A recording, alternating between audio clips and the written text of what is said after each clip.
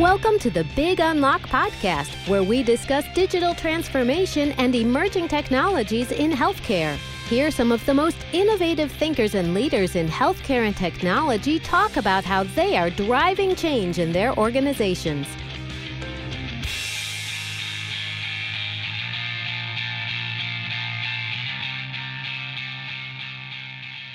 Hello again, everyone. Welcome back to my podcast. This is Patty, and it is my great privilege and honor to have as my special guest today, Manu Tandon, CIO of the Beth Israel Deaconess Medical Center, which is an affiliate of the Harvard Medical School. Manu, welcome to the show. Thanks, Patty. Thanks for having me. It's an honor to be here. Thank you so much. So just to set the record straight and for our listeners to really understand the structure. So Beth Israel had a recent restructuring, right, back in March, I believe. Do you want to just quickly walk us through what the current structure of the Beth Israel health system is? Sure. The BIDMC, which is Beth Israel Deaconess Medical Center, as you mentioned, is academic medical center, Boston-based. It's a non-for-profit. It's affiliated with the Harvard Medical School, as you mentioned, located in downtown Boston. It's a tertiary quaternary care hospital with about 670 beds. It receives, on the research side, it receives about $270 million in research funding. And like you mentioned, back in March, we just became part of a bigger system. The name of the new system is Beth Israel Lahey Health, BILH. BILH is bringing together about 13 hospitals, a few AMCs, community hospitals, and we're super excited about this new development. And I will say that we're in the early form of our merger, and so there's a lot to figure out, but there's a lot of exciting thoughts and exciting stuff that's happening around it. Right. And I know that BIDMC also launched a Center for Health IT Exploration. And John Halamka was on my podcast last week, and I guess that's also part of the overall health system. Is that right? That's right. John and I work fairly closely. John's looking at the BILH level innovation market space. He does a lot of work internationally and nationally. We at BIDMC have something called a Center for IT Exploration, which is, like you said, a little bit more focused on the academic medical center, more tied with the annual operating goals of the hospital. And, our mission here at the CITEX, which is the short for Center for IT Exploration, is to look at innovations that are happening outside of healthcare and trying to bring them into healthcare, but under the context of our operating plan. So if our operating plan says, hey, our number one problem is to maximize our existing capacity, then we are always looking for solutions that can help us with doing that. And I hope to talk to you about a few of those as we go along today. Excellent.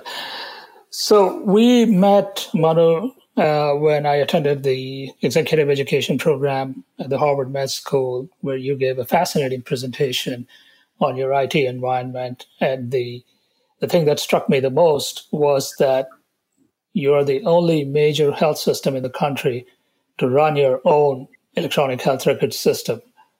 So can you tell us a little bit about how that came about, at least for the benefit of my listeners, and why the Beth Israel Deaconess Center has chosen not to implement one of the major industry EHR platforms till date? Yeah. So, I think, I've been here only for about 4 and 5 years. Our EHR obviously predates me. Several very highly talented folks have touched it as it has gone along. Back in 1970, it started with an NIH grant to 2 doctors, Warren Slack and Howard Blaish, and they were trying to build a system which was patient-centered, and I guess they were more patient-centric at the time before such a term even existed. And so what they did was they had this notion of usability and workflow to be central to the development of such a system. They started out with building actually a master patient index with about 500,000 patients, which is what we had at the time. And then sort of one thing kept leading to another, and over time they added, clinical ancillary systems like labs and radiology, other diagnostic, administrative systems like registration, admitting, outpatient appointment, charge capture systems, clinical documentation. And then so this has now grown into what we call WebOMR, or OMR actually originally, and then includes basically the entire gamut of EHR functionality. In 2004, We launched Web OMR, which was basically a web-based version of OMR. So that's kind of where we are right now. In terms of your question of why we still use it, it works within the four boundaries of the hospital fairly well. It compares quite favorably in provider satisfaction surveys. We occasionally compare its functionality to the leading EHR vendors, and it seems to fairly okay on that account as well.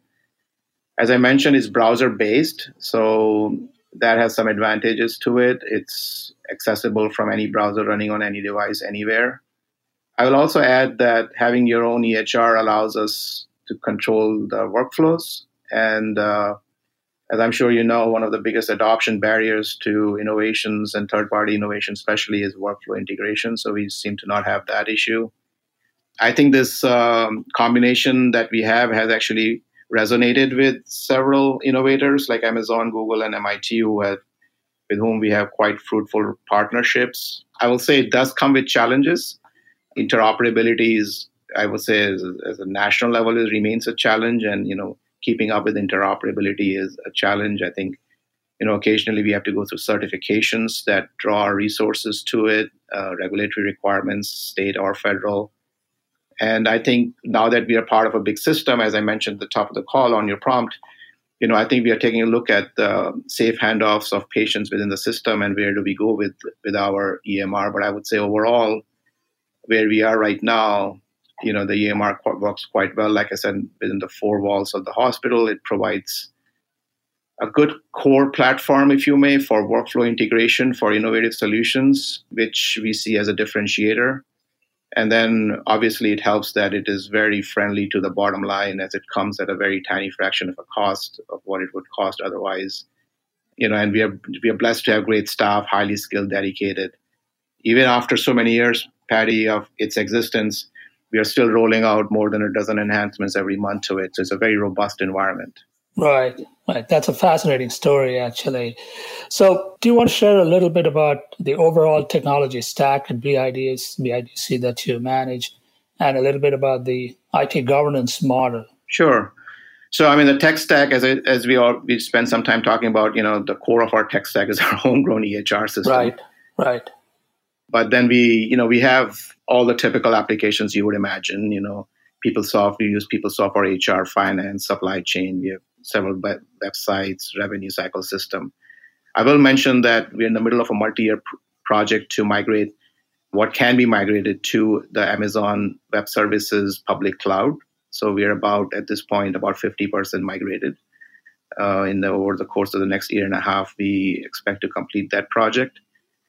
I will also say that besides having a core EHR, as we have been thinking about our digital strategy, we have been thinking about expanding, if you may, our core EHR platform by adding 3 additional platforms that work fairly closely with our core EHR platform. So I would say those are our mobile platform, where we are able to add mobile apps that work well with our EHR. We have added a location services beacon/IoT platform, and we have added natural language processing NLP platform. And all these additional new platforms that I mentioned are all hosted on AWS. So we have sort of a hybrid data center model going on. I will say that culturally, we are kind of like a product shop within a hospital, if you may, because we have a full stack of, as you can imagine, we have developers, architects, designers, analysts, testers. So we are more like a software shop that way, more traditional software shop that way within a hospital. That's what our tech stack looks like. In terms of your second question on governance, which, by the way, I want to say that that's a really key question and sometimes often overlooked. So I congratulate you for asking about it. It's probably a session that I can talk forever on, but I will just summarize by saying that we take governance very seriously. We have 4 components to it. We have a steering committee with about 24 members that owns the strategic plan. We have the second component of our governance is a fairly straightforward way for anyone to make any IT requests. In fact, since we had put that new process out, we have seen about a 300% uptick in the number of distinct users that make the request.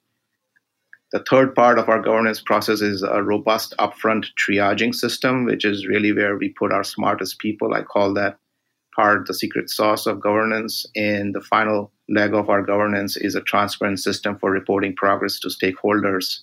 I think the reason it's critical is because the governance process allows us to, what I will say, establish trust, transparency, and accountability. And I think those three are prerequisites before one can launch innovation and digital solutions. Right. So you mentioned digital strategy. In my podcast, we talk a lot about digital strategy and digital transformation. Now, our research and everything that we see in the market and all the CIOs and everyone else that I talk to suggests to us that healthcare is still in early stages of a digital transformation. And the definition of digital varies from health system to health system. So can you talk to us a little bit about how you're approaching digital and, what are some of your key priorities? You talked about a couple of those earlier, but how do you treat digital differently? When I think about this, I kind of go back to what is digital innovation? Is it the development of new capabilities or is it really something else? And I guess, different folks have different opinions about it, but where I personally land on this is that I think that pure new capabilities, I think, emerge from real science or pure science. And I think, I call them innovations and discoveries. To me, digital innovation is an applied science. It's about making connections. It's about finding new ways to perform existing functions. It's about seeing a business problem from a 360-degree view, understanding the people, process, and technology components that are playing into it, and then really creating a solution set that leverages either new or, in fact, just sometimes traditional technologies in a new connected way, which to me is the innovation part of it. And in terms of how we handle it internally, we don't necessarily differentiate between the innovation stream and the more, let's just say, conventional stream. We have one common process for our users to engage IT, regardless of whether they're looking for a traditional or a digital platform. Like I mentioned earlier, we are a common triaging process that really acts like a matchmaker, if you may, between business problems and the right technology platform, whether that's new innovative technology or existing technology. And I would say that organic growth of innovation within our otherwise product-oriented development shop has served us fairly well, and that's how we see ourselves continuing down this journey.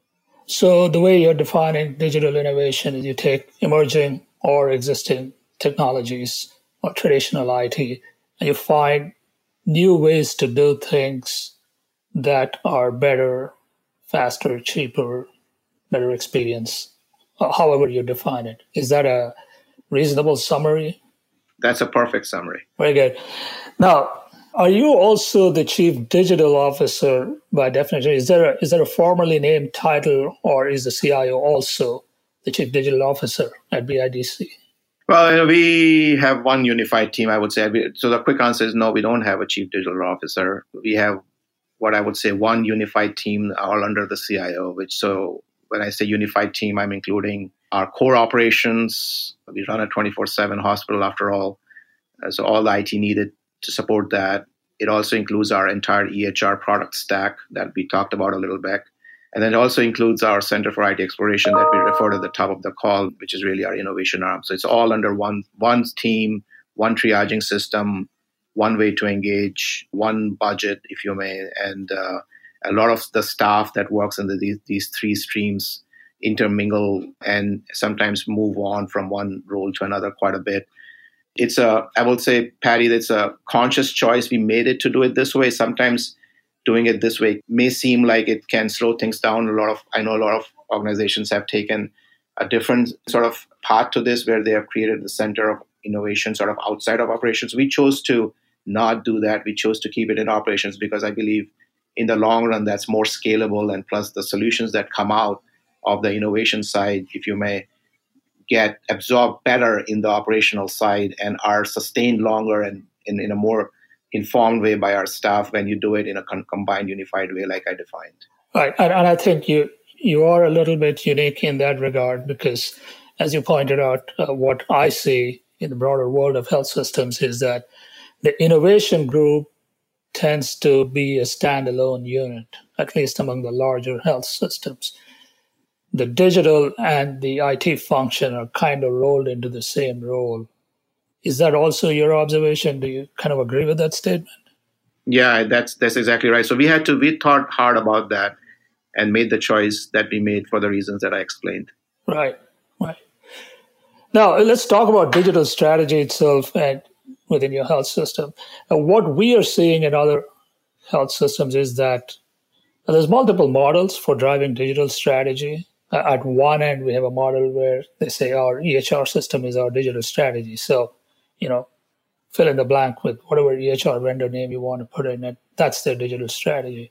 At the other extreme, we have enterprises that are taking a step back and looking at an enterprise level digital roadmap and prioritizing all the initiatives and aligning them with enterprise level strategy and goals.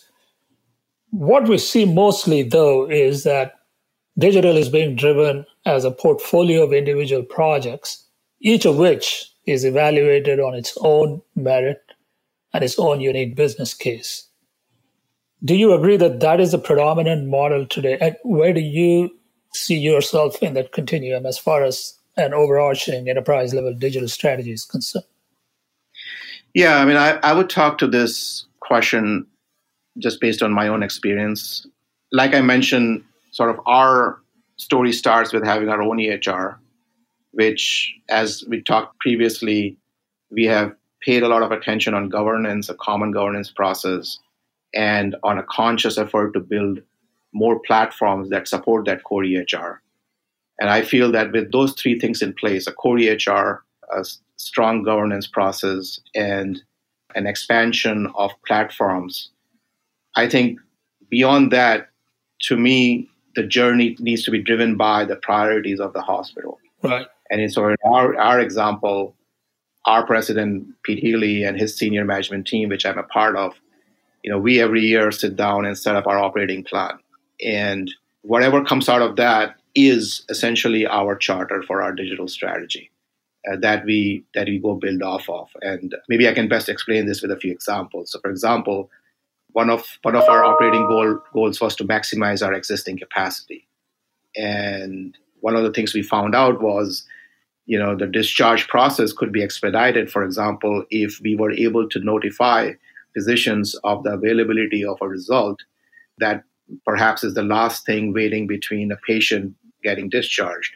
So, we could use some of our mobile platform in that particular example to build a mobile app that notifies the clinician's smartphones or even their watch that, a result is back. And with one click, given that ours is a browser-based system, takes them into the EHR where they can put in the discharge note order and then the patient can be discharged.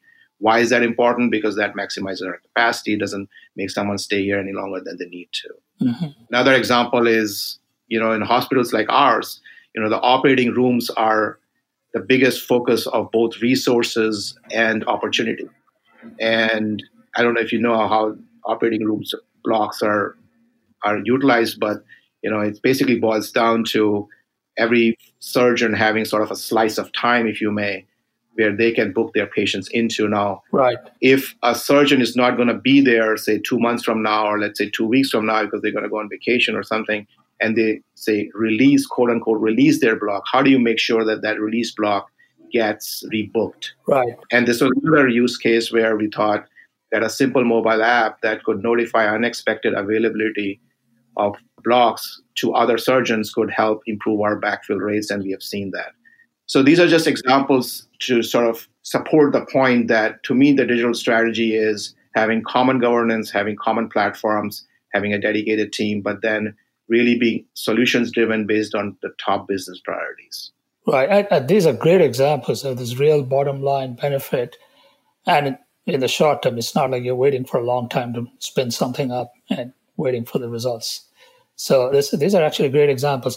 So, Manu, one of the things that I do in my podcast is something called a lightning round, where I asked for the top of mind thoughts from my guests on a handful of emerging technologies. And it doesn't have to be necessarily what's happening in your own health system, but a general observation around the state of the technology, state of adoption of technology. And the first one is something that we've already talked about at length in your context, but I'd love to hear your views on what you see as the adoption rate in the health system marketplace: cloud computing.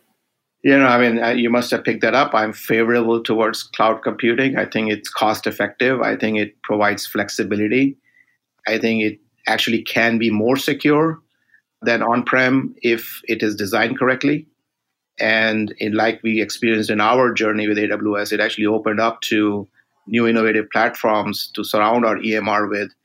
Prior to having this flexibility, I think, if we had to try out a new solution, we would have to, set it up with new servers, and might take months. Now we can basically try things within the click of a button. We can switch it off when we want to. So I think I'm overall very positive about the cloud, as long as it is given the due diligence that it deserves to make sure that it is designed correctly and securely and used productively.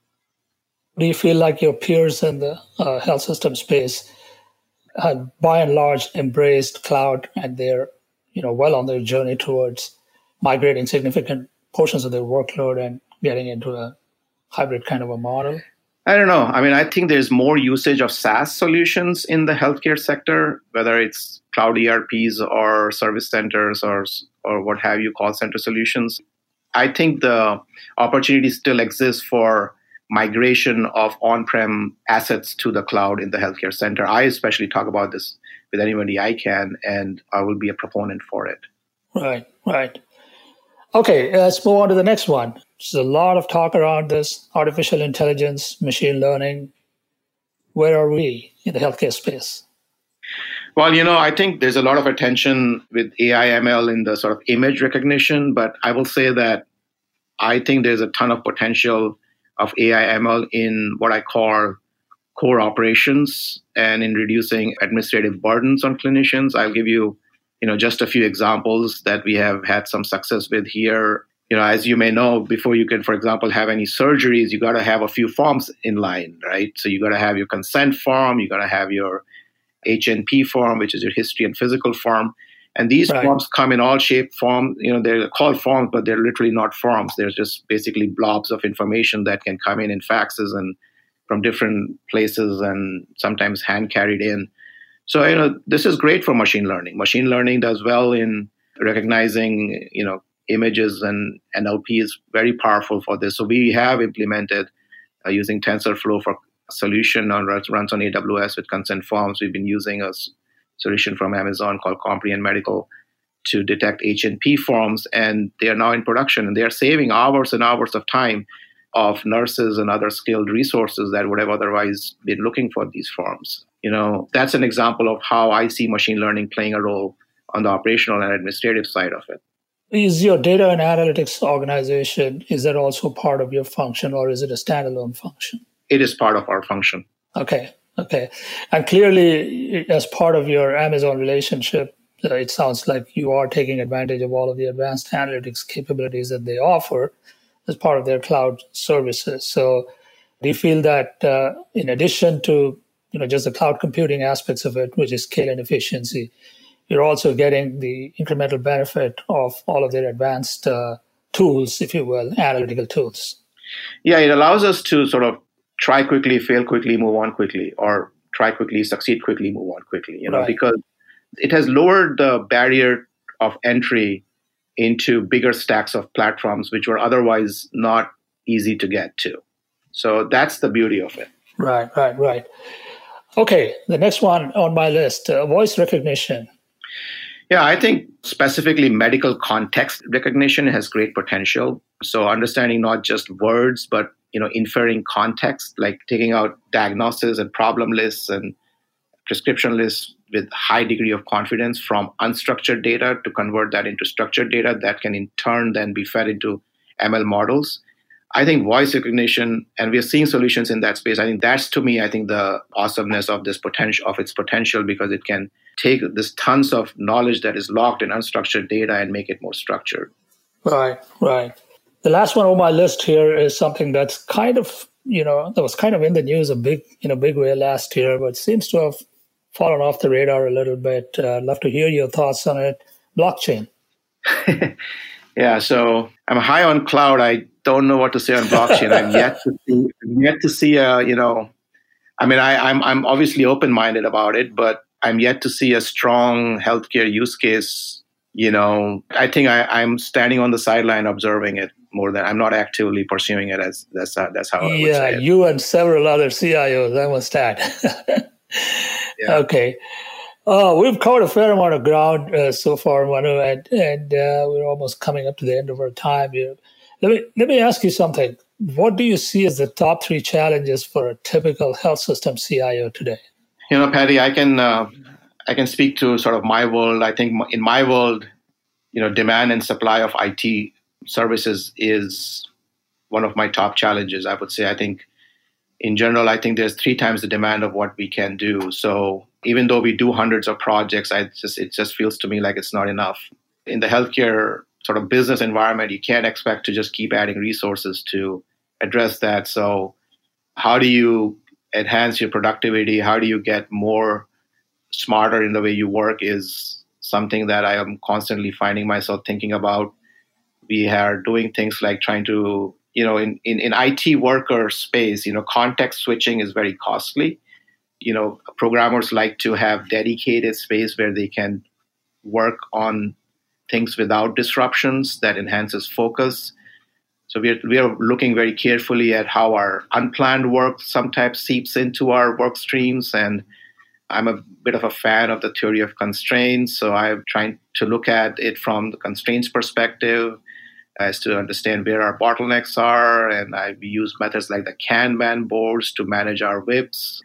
And we look at it to try to synchronize our work across the department. All this to say that the challenge of demand and getting productivity enhanced is, I would say, at the top of my mind. Other 2 challenges, I would go back to interoperability. Safe handoffs of patients between healthcare systems or when they arrive at a new place remains a challenge. And cybersecurity, I would say, is the third one. I spend, a good portion of my time with my very capable CISO to deal with cybersecurity, where it seems to be almost always under some kind of an attention or the other. So, yeah, those are the 3: demand, interoperability, and cybersecurity. Right. Very interesting. And we didn't talk much about cybersecurity. There's probably a whole separate topic for a whole separate conversation. But as far as the first one is concerned, I imagine there's a lot of technology consulting firms out there who'd love to come in and help you. And I'm sure you have a lot of calls from them anyway. Just to round out our discussion today, I want to talk about the digital health startup environment. We follow this a lot. This is kind of what we do as a firm in our digital transformation advisory practice.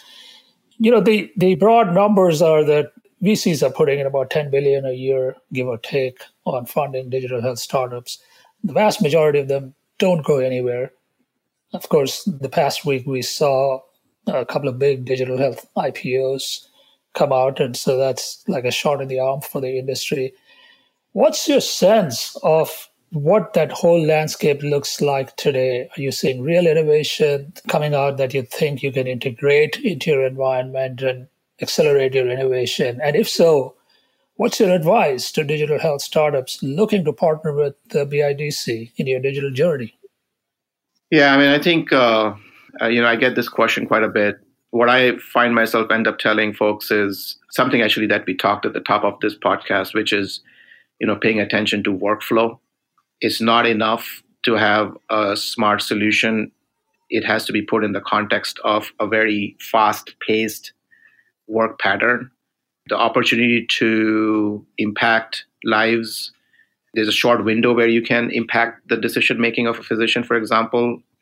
So I think thinking of the workflow part of it, I would suggest is one of my top advices. I would also say that the less data you need for your solution, the better. It's an unfortunate advice to give. Data should be more fluid than it is today, but that may or may not be the reality. So if your solution depends on tons of data integration with major vendors, I think that's a red flag to me. And then finally, I would say that people and process matter as much as technology. I think innovation is not a technology-only domain. So creating new technically smart solutions is not the only way one can disrupt the space. The process side of it and the people side of it is just as important. Yeah, I think that is well said, because people tend to conflate cool tech with digital health innovation, the people process, the cultural side of it. the workflow integration. This is all the, in the bowels of how you actually make this thing happen. And very often that tends to get overlooked. You also mentioned interoperability, which is a big challenge, even though in your environment, you're operating your own EHR system. So for internal innovations, I imagine it's a lot easier for you to roll out innovations. But for someone else to come in and integrate with your environment, I imagine it's a little bit more of a challenge. Yeah, I mean, indeed. I mean, it is easier for us because of it's actually, I almost think of it as a differentiator. I mean, we do have APIs and we do integrate with a ton of vendor systems when we need to. So, but I agree with everything you said. Fantastic. Manu, it's been such a pleasure speaking with you. I learned a lot, and I'm sure our listeners are going to find this to be a fascinating conversation as well. Once again, thank you so much for coming on the show, and I look forward to staying in touch with you. Thank you, Patty. Thank you for having me. We hope you enjoyed this podcast. Subscribe to our podcast series at www.thebigunlock.com and write to us at info@thebigunlock.com.